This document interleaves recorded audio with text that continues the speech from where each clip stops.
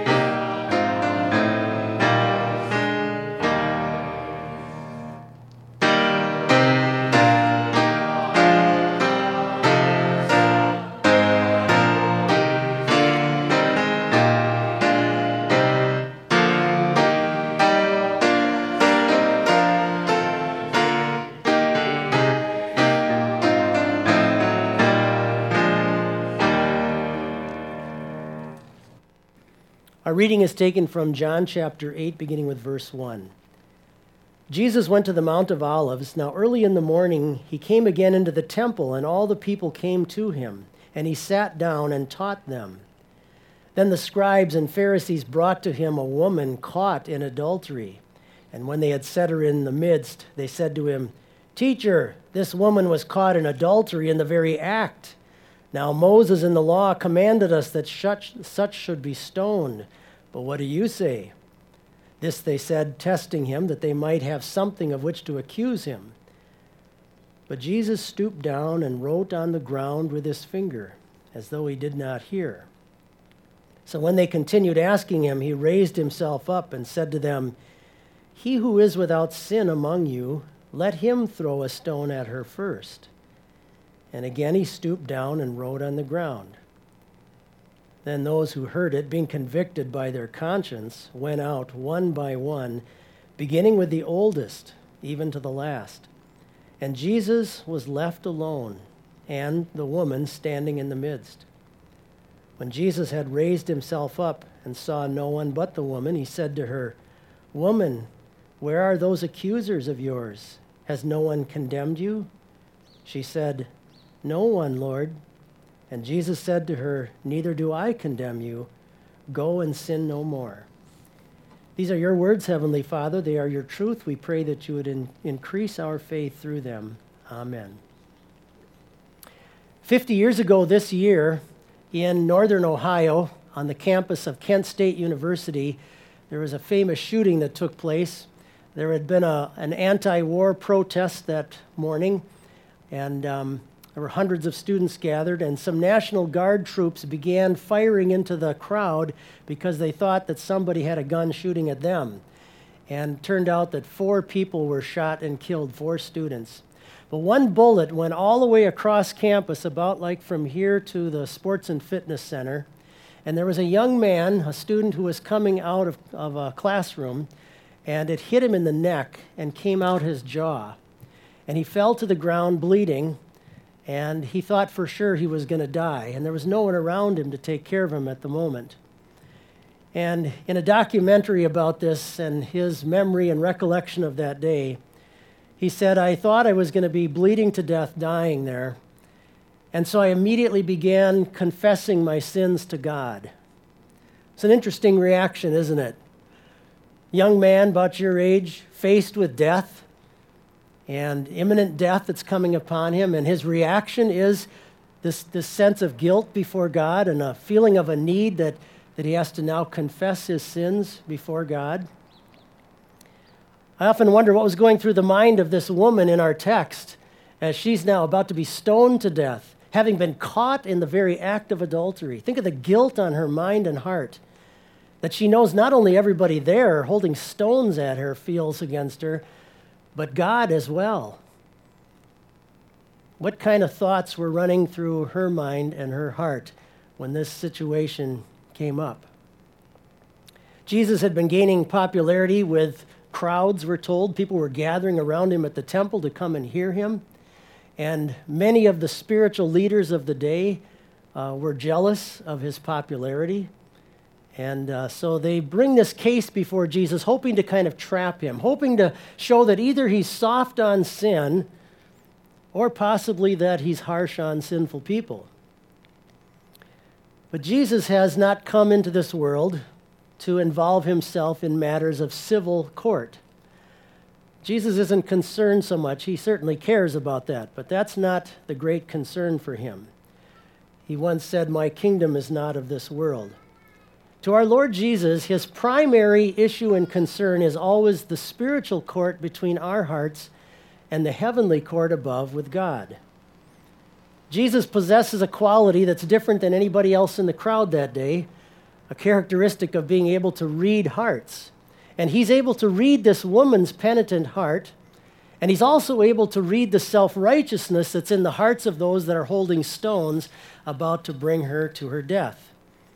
And we have this very interesting little detail in our text. There's a lot of cool details in this text, by the way. I love this one. Jesus stooped down and wrote on the ground with his finger as though he did not hear. Think what that looked like in front of this scene. Everybody ready with rocks in hand to kill this woman for her sin. And he stoops down and just starts playing in the dirt. It's as if Jesus wants to reset the scene. He wants to recalibrate the moment in everybody's minds in such a masterful way.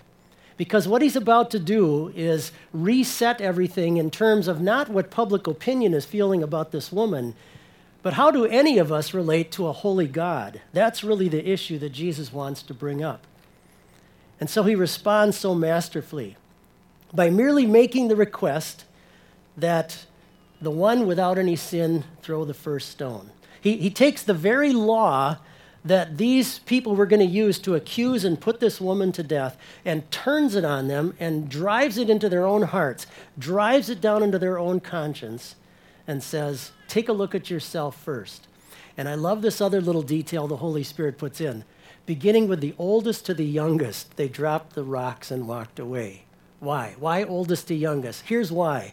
Talk to any of us who have gray hair on our head, and we'll tell you that we've got a much longer list of evil and sin in our lives than any of you young people. The older you get and the more realistic and honest you are with the law of God about yourself, the more you really start to realize how undeserving we are of ever going to heaven, how much guilt we have before God. If he ever wanted to treat us the way we deserve, we just shudder to think of it. But look at how Jesus treats this woman. We see this marvelous, tender grace of God that comes out in front of this horrific sin of adultery, even someone caught in the physical act. And yet he comes and shows her such kindness and such forgiveness. Martin Luther, when he wrote about this text, has a great statement. I love this. He says, Christ drapes the mantle of his righteousness over her to protect her. That's really cool. Christ drapes the mantle of his righteousness over her to protect her. That's what our Lord Jesus does for each one of us when we bow before God confessing our sins. And with such tenderness, he now comes to her aid. He says to her, where are your accusers? They're nowhere to be found. Neither do I condemn you. Jesus is speaking on behalf of the much higher court, just as he does through those who preach and proclaim his word of absolution today. Even if the court of public opinion should know about your wickedness and your sin and condemn you, to the penitent who are clinging to the mercy of God in Christ, Jesus comes to us and says, neither do I condemn you. Now, one last little detail in our text. Jesus says to her, now that she's forgiven before God, he says, go and sin no more. He's come into the dungeon of our wicked, evil world to get us out of this dungeon of sin by his death on the cross. He's done that for every one of us. He doesn't want us to run back in and play in that dungeon. Go and sin no more. Where are our accusers today? There might be people that know stuff in your life. It might even be your own heart. It might even be your own conscience that still accuses you. But thank God that God is greater than our hearts. And he speaks to us with his mercy and forgiveness through the mouth of Christ. And he asks us, so where are your accusers? God is the only accuser that matters, and through Christ, that accusation has been wiped away. Let's continue with the Lord's Prayer as you find it on the third page of our little bulletin. Let's join together in our Lord's Prayer. Our Father who art in heaven, hallowed be thy name. Thy kingdom come, thy will be done on earth as it is in heaven. Give us this day our daily bread, and forgive us our trespasses, as we forgive those who trespass against us. And lead us not into temptation, but deliver us from evil. For thine is the kingdom and the power and the glory, forever and ever. Amen. O Lord Jesus Christ, bright Son of the world, shine upon my spirit and drive away the night of sin, that I may walk in your holy light all my life, and even forevermore. Amen. Our help is in the name of the Lord. Let us bless the Lord. Thanks be to God. The Lord Almighty order this day and all our doings in his peace. Amen.